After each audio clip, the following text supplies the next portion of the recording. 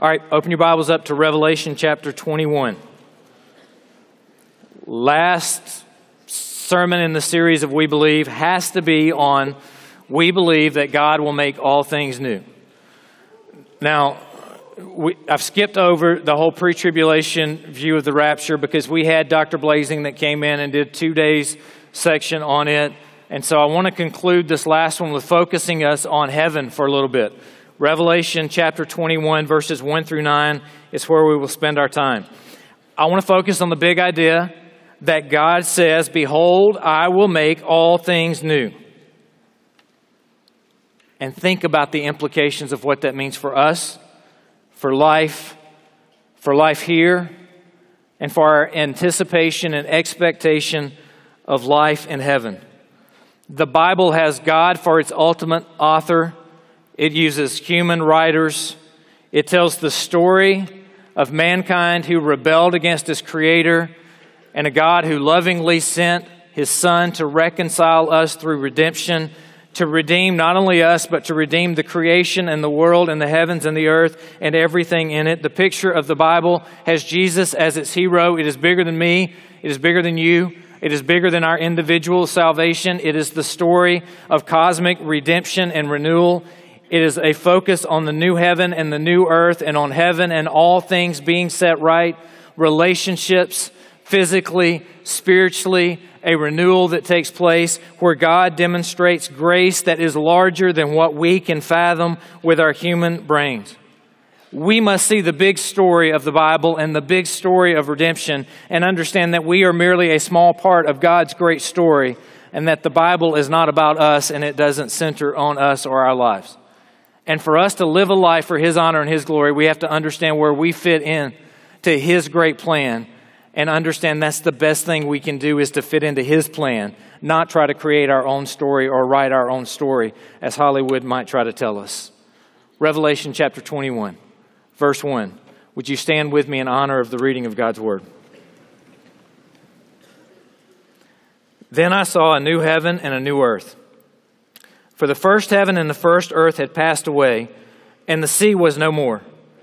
And I saw the holy city, the new Jerusalem, coming down out of heaven from God, prepared as a bride adorned for her husband. And I heard a loud voice from the throne saying, "Behold, the dwelling place of God is with man. He will dwell with them, and they will be His people, and God Himself will be with them as their God. He will wipe away every tear from their eyes, and death shall be no more. Neither shall there be mourning, nor crying, nor pain any more, for the former things have passed away."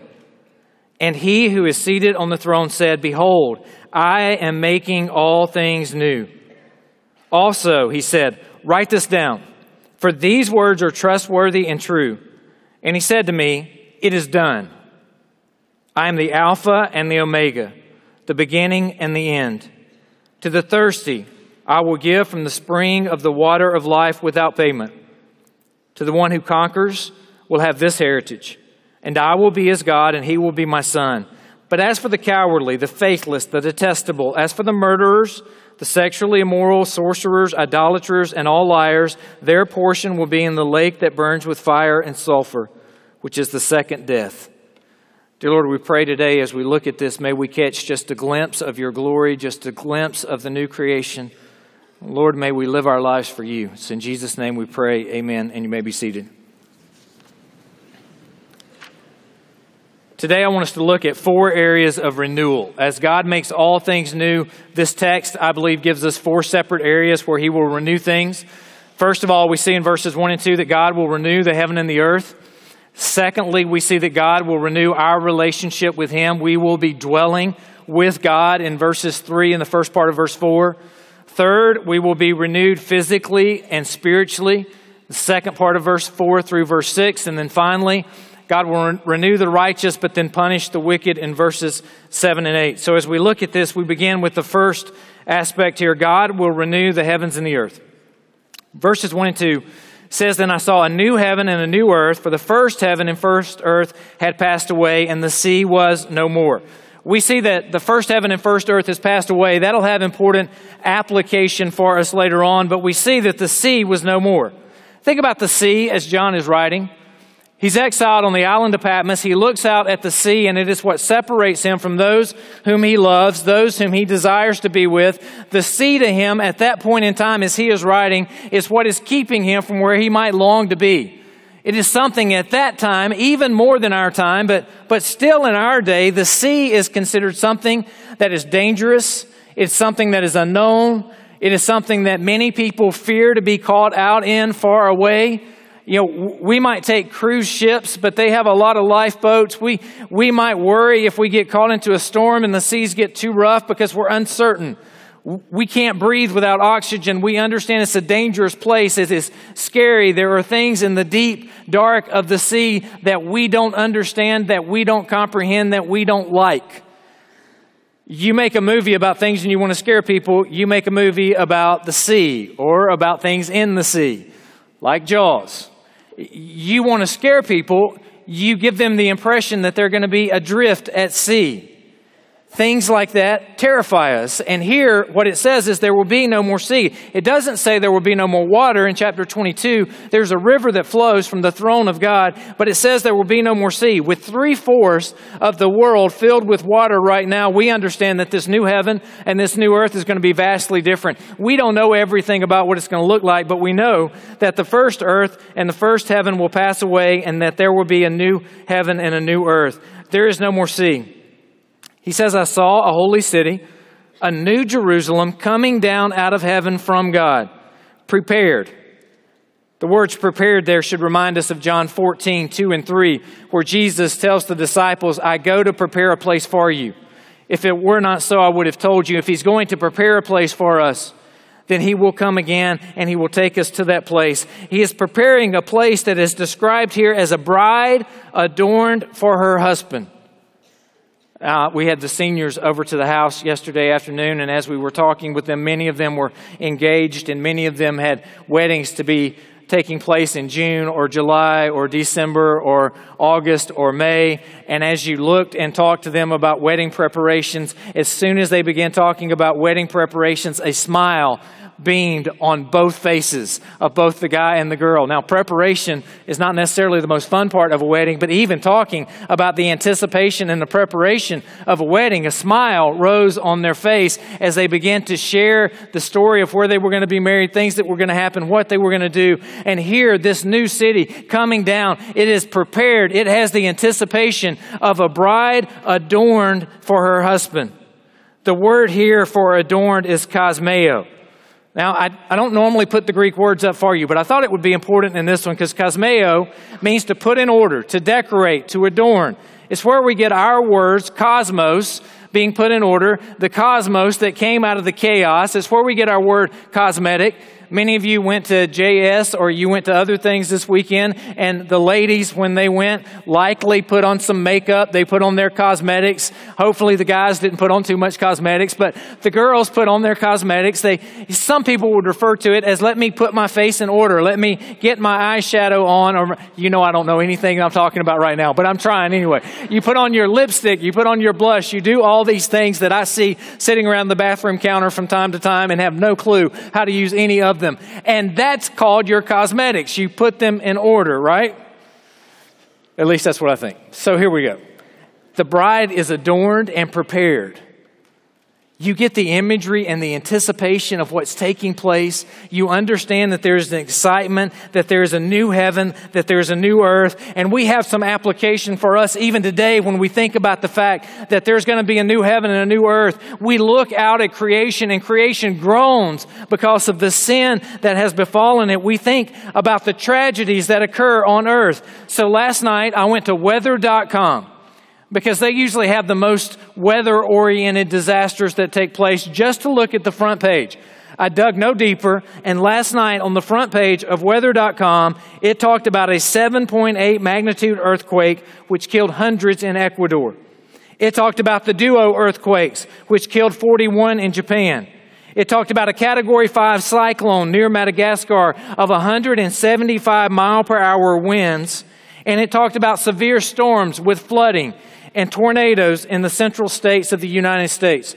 Just on the front page, you see tragedy after tragedy of the earth crying out and groaning. We think broadly about this, and we understand there are droughts in certain parts of the world. There are floods in other parts of the world. There are earthquakes taking place. There are tornadoes. There are hurricanes. There are disasters that occur all over the globe. The earth screams out to be redeemed. You go into your backyard and you go to pick a beautiful rose and realize it has thorns. You look at the weeds and the dandelions that pop up in the earth. You try to grow a garden and weeds occur everywhere. All over the earth is screaming out to be renewed. And God's word says here, there will be a new heaven and a new earth, and all of the things in the earth that are wrong will be set right. We think about creation care. We think about the way that we care for the world, and we have a stewardship to care for the world. But we care for the world in a different way and with a different biblical worldview than some care for the world. We don't believe that we have to care for the world because the world is all there is and all there will ever be. And that as we care for the world, we care for the future generations of humans in some cyclic form. We care for the world because God has entrusted us, the world, to be stewards of the world. But we understand that this text tells us that the heaven and the earth will pass away, that there will be a new heaven and a new earth. And because there will be a new heaven and a new earth, we work for laws that promote human flourishing.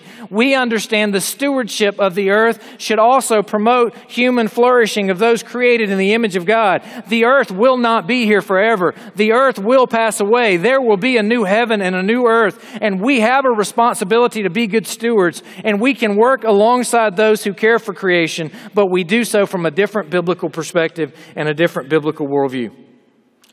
We look at point number 2 here. Verse 3, we learn that God will renew our relationship with Him.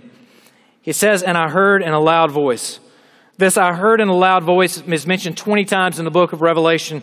The first time in chapter 5, verse 2. This is the last time that it is mentioned where it says, "I heard with a loud voice." And the loud voice tells us, "Behold, the dwelling place of God is with man." And then it uses the verb form of that dwelling, "He will dwell." And the verb form of that dwelling is the word skene in the Greek. How many of you like to go camping out in a tent? Anybody here like to go camping in a tent? This skene, the word here in the text, means that God will go camping with us, basically. He will tent with us. He will tabernacle with us. He will dwell with us. We think back to Genesis and we think how it talked about the Lord walking in the cool of the day as He was looking for Adam, and Adam hid from Him. And that sin separated us from a holy and righteous God. And then we see in the Old Testament the sacrifices that were done over and over and over again to pay for the sins of the people, foreshadowing the coming sacrifice of the perfect Lamb of God who was to take away the sin of the world. We know that Jesus came. He lived the perfect life. He died on the cross as our substitute in our place for our sins. And in doing so, we know that the veil was torn from the top to the bottom so that we were no longer separated. We no longer needed a great high priest, but Jesus became that great high priest. And that we now live in the age where the Holy Spirit lives within us. The Holy Spirit dwells within us. But one day, when Christ redeems all things, God Himself will dwell with us. And if you've ever worked with children, if you've ever talked with children, if you have children, you understand the questions that occur specifically about God. Where is God? Well, God is everywhere. Well, if God is everywhere, why can't I see Him? Because God has no body as we do. God is a spirit. But if God is everywhere, why can't I see Him? Have you ever asked that question? Have you ever desired to see God?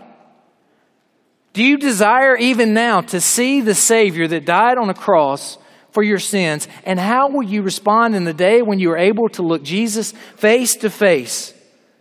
A song I can only imagine asks the question, will I stand in His presence or to my knees will I bow?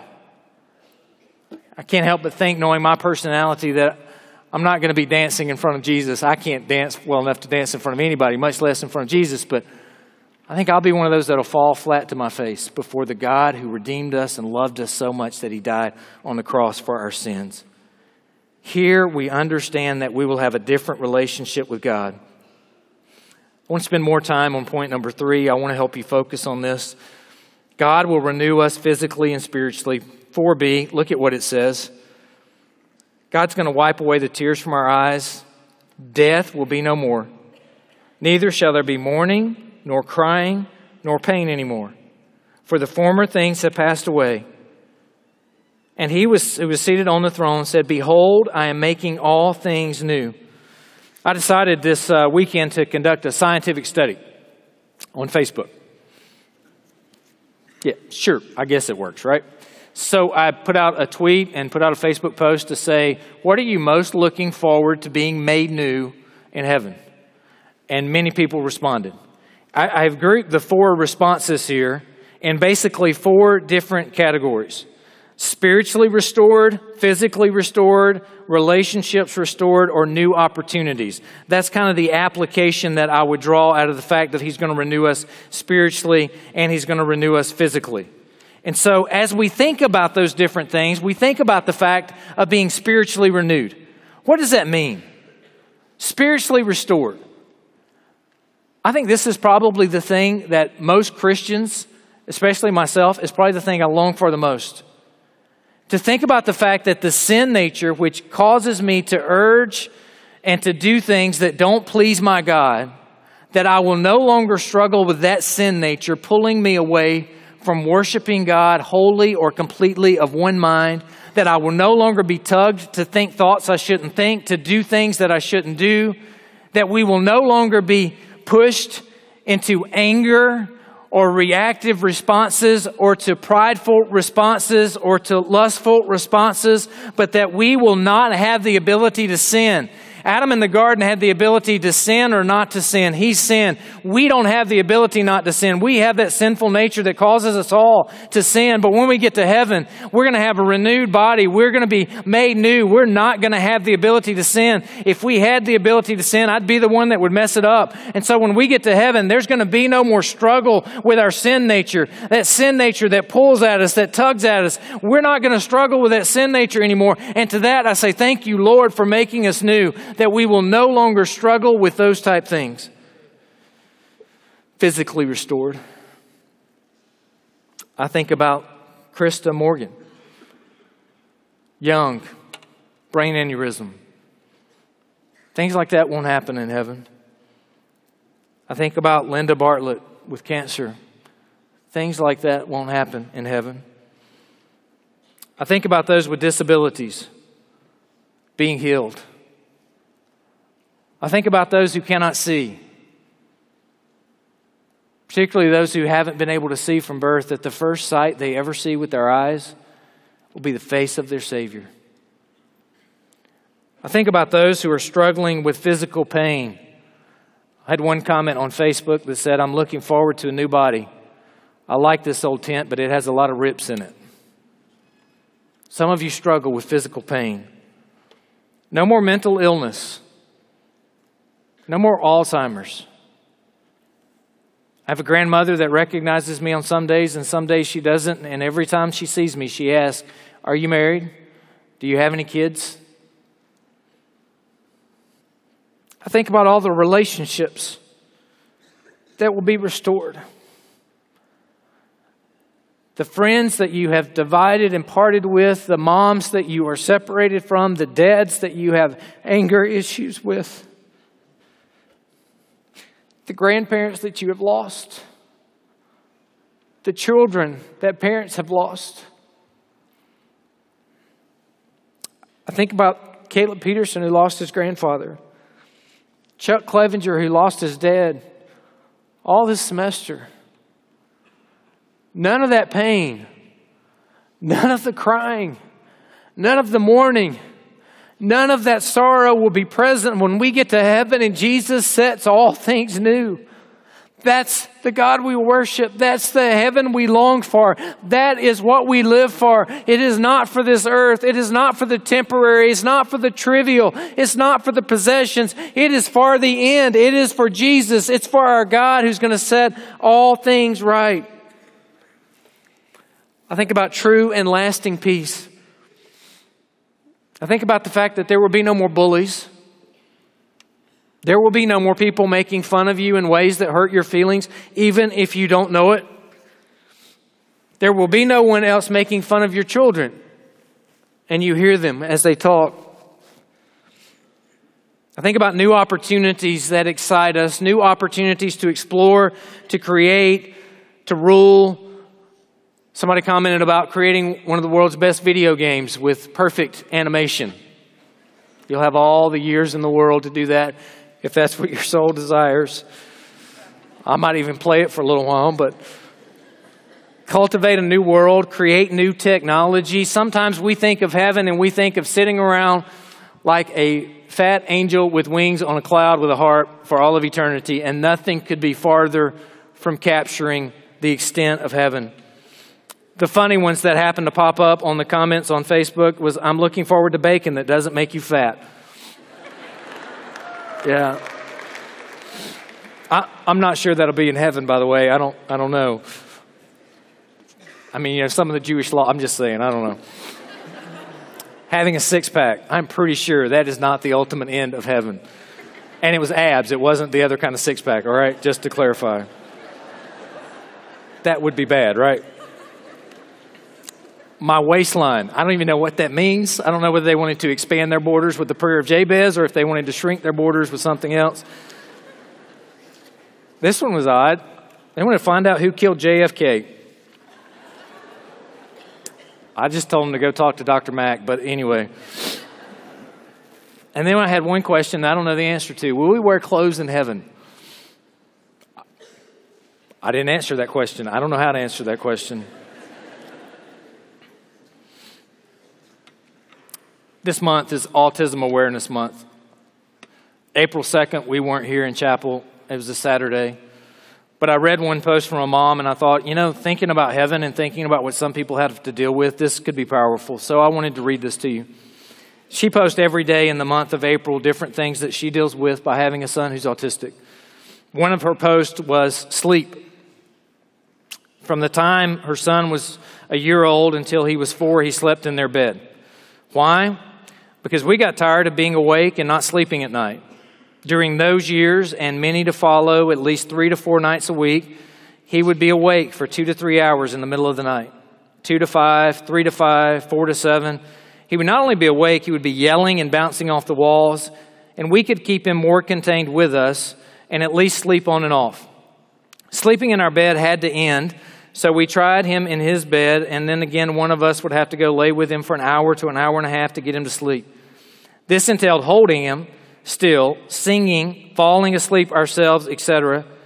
We got tired of not sleeping through the night, so we would often just let him be in his room, and most of the time he stayed there. We would take turns getting up to try and settle him down.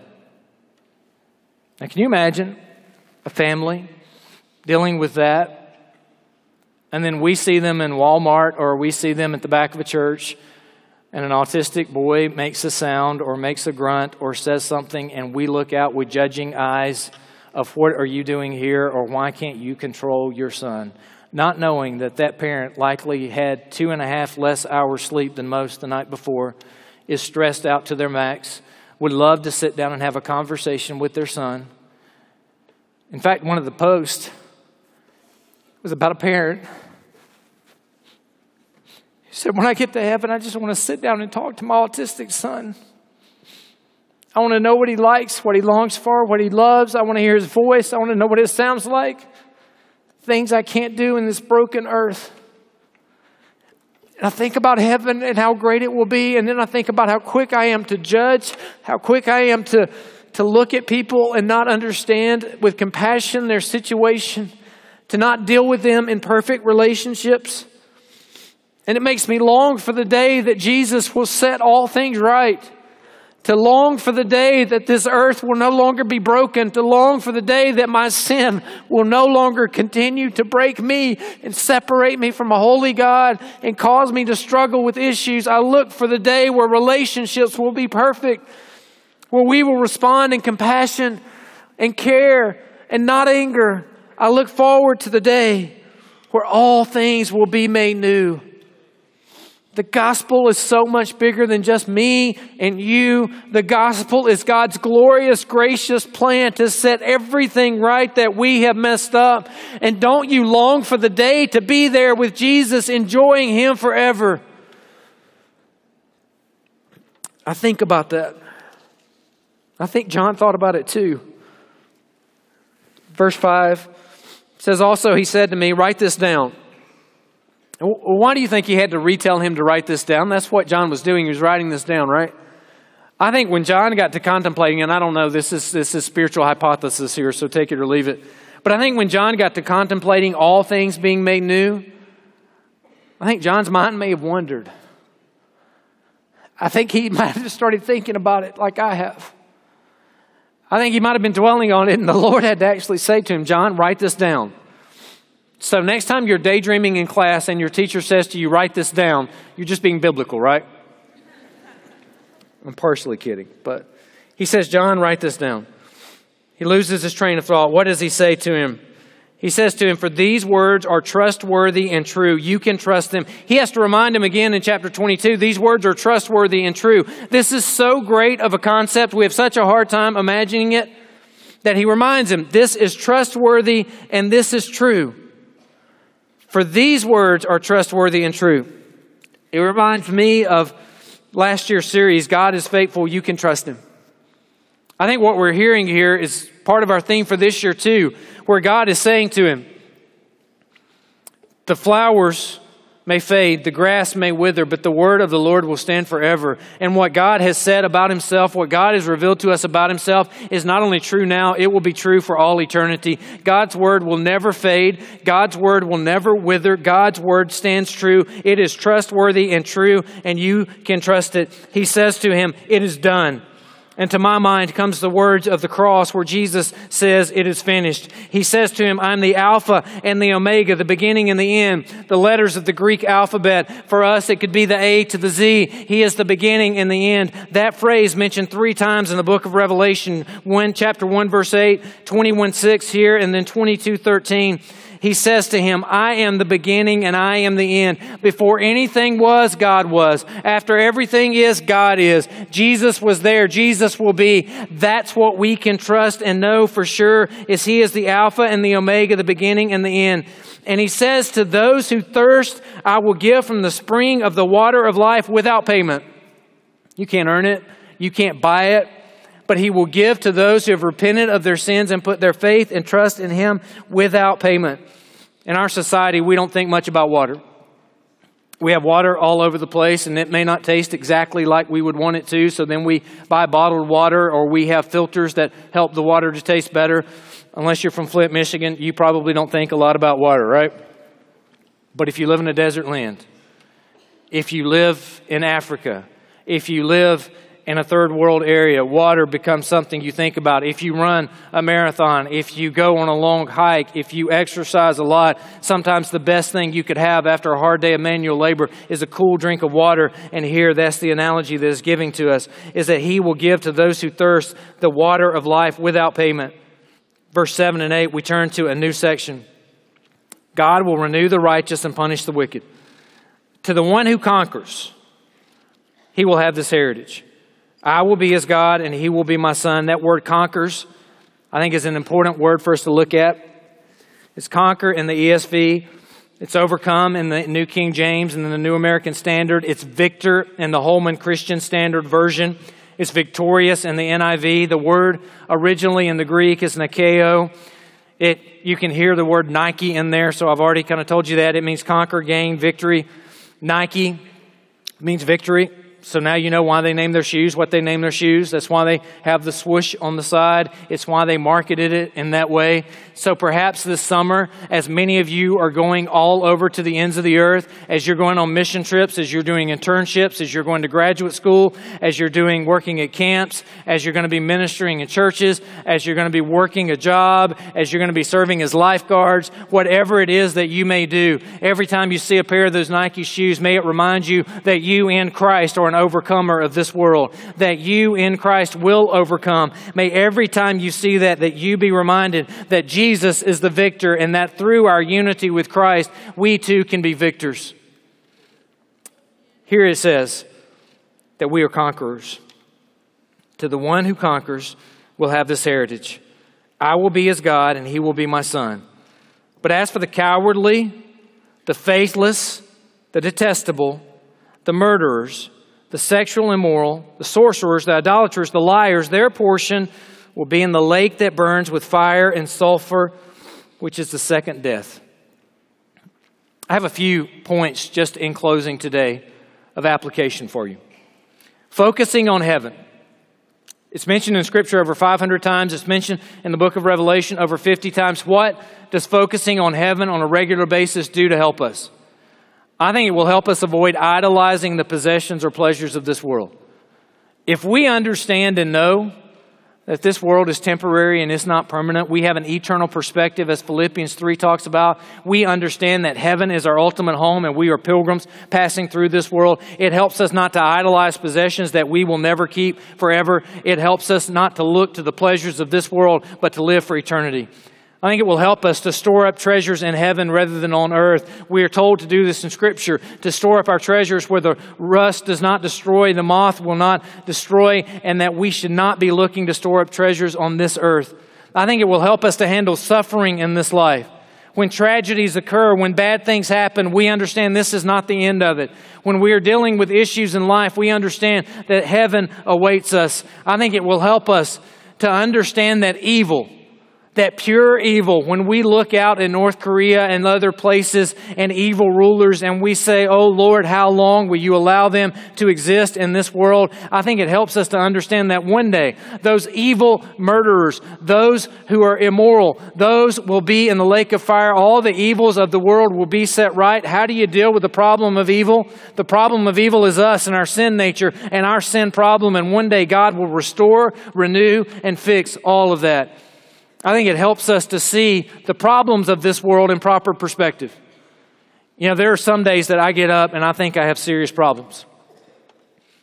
Something's going on at work, something's going on in life, something's going on and I can't figure out what suit to wear or whatever, and I'm sitting there thinking I got serious issues. Anybody there, right? You can't figure out what paper to write or how you're going to pass the test or what's going to happen, and you think you got serious problems. And then we meet somebody that has really serious problems. And we realize that even our serious problems one day are nothing more than blips on the radar screen of eternity. And that we continue to look to Jesus as conquerors that overcome. I think this helps us to have a greater desire to share the gospel. People have two choices. They can burn in a lake of fire and sulfur in the second death. They can enjoy Jesus forever. In a world with no mourning, no tears, no pain, no suffering. That's the gospel. Why in the world would we not want to share the message of the good news with everybody that the Lord puts us in touch with, that lets us encounter, that allows us to have a conversation to share with them the glorious grace of the gospel of Jesus Christ? I think focusing on heaven allows us to be able to share the gospel without fear, to share the gospel with boldness, because we're not sharing a message of condemnation. We are sharing a message of good news that Jesus Christ will overcome all. We look at the beginning of the Bible, we see a tree of life. We look at the end of the Bible, we see a tree of life. We look at the beginning of the Bible and we see rivers flowing in the Garden of Eden. We look at the end of the Bible and we see a river flowing from the throne of God. We look at the beginning of the Bible and we see a fellowship with Jesus walking in the garden. We look at the end of the Bible and we see a fellowship of us dwelling with God. All things will be made new.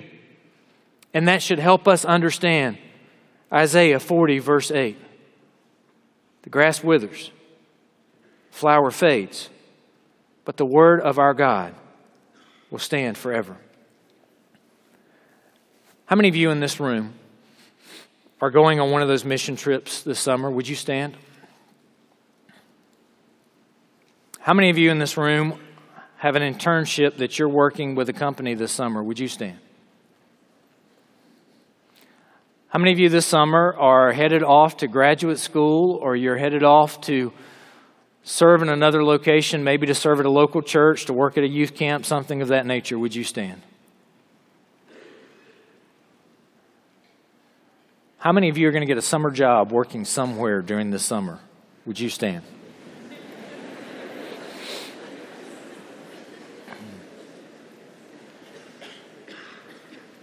How many of you are graduating high school and coming to Cedarville in the fall? Would you stand? Just kidding. No pressure at all. All right. you are going out. And whether you're going on a mission trip to Africa, or whether you're going on an internship, or whether you're going to graduate school, or whether you're working a job as a lifeguard at the local pool, God can use you this summer to share the gospel, to have gospel conversations, to live a life that glorifies Him. So as we close, I want to pray just a prayer of commissioning on all of you. Because all of you, no matter where you're going, no matter what you're doing, you are ambassadors for Christ. And you are taking the message of reconciliation to a world that desperately needs it. Let's go to the Lord in prayer. Dear Lord, I just pray for all the students, faculty, staff who are here. Lord, I pray for those who are going to various parts of the globe, all over the United States, all over the world, to different assignments that you have given them this summer. Lord, I pray that you will help us all as we travel to be faithful witnesses to you, that you will give us gospel conversations, that you will help us to be bold in our faith, to take advantage of those opportunities, that you will help us to be faithful in our witness. Lord, that you will help us to live lives that are worthy of the calling you have placed upon us.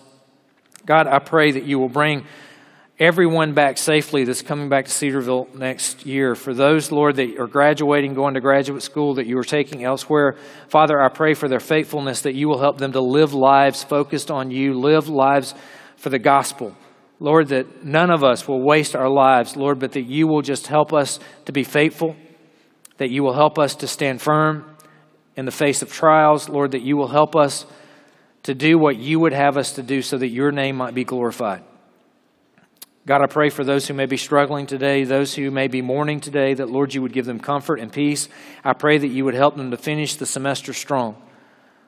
Lord, I pray that you would give everyone health so that they could do that, finish their work strong. And Lord, I pray that in some way you would just allow this place to be used beyond what we can fathom, imagine, or even pray for your honor and for your glory. Lord, we thank you for Jesus. It's in his name that we pray. Amen. You are dismissed.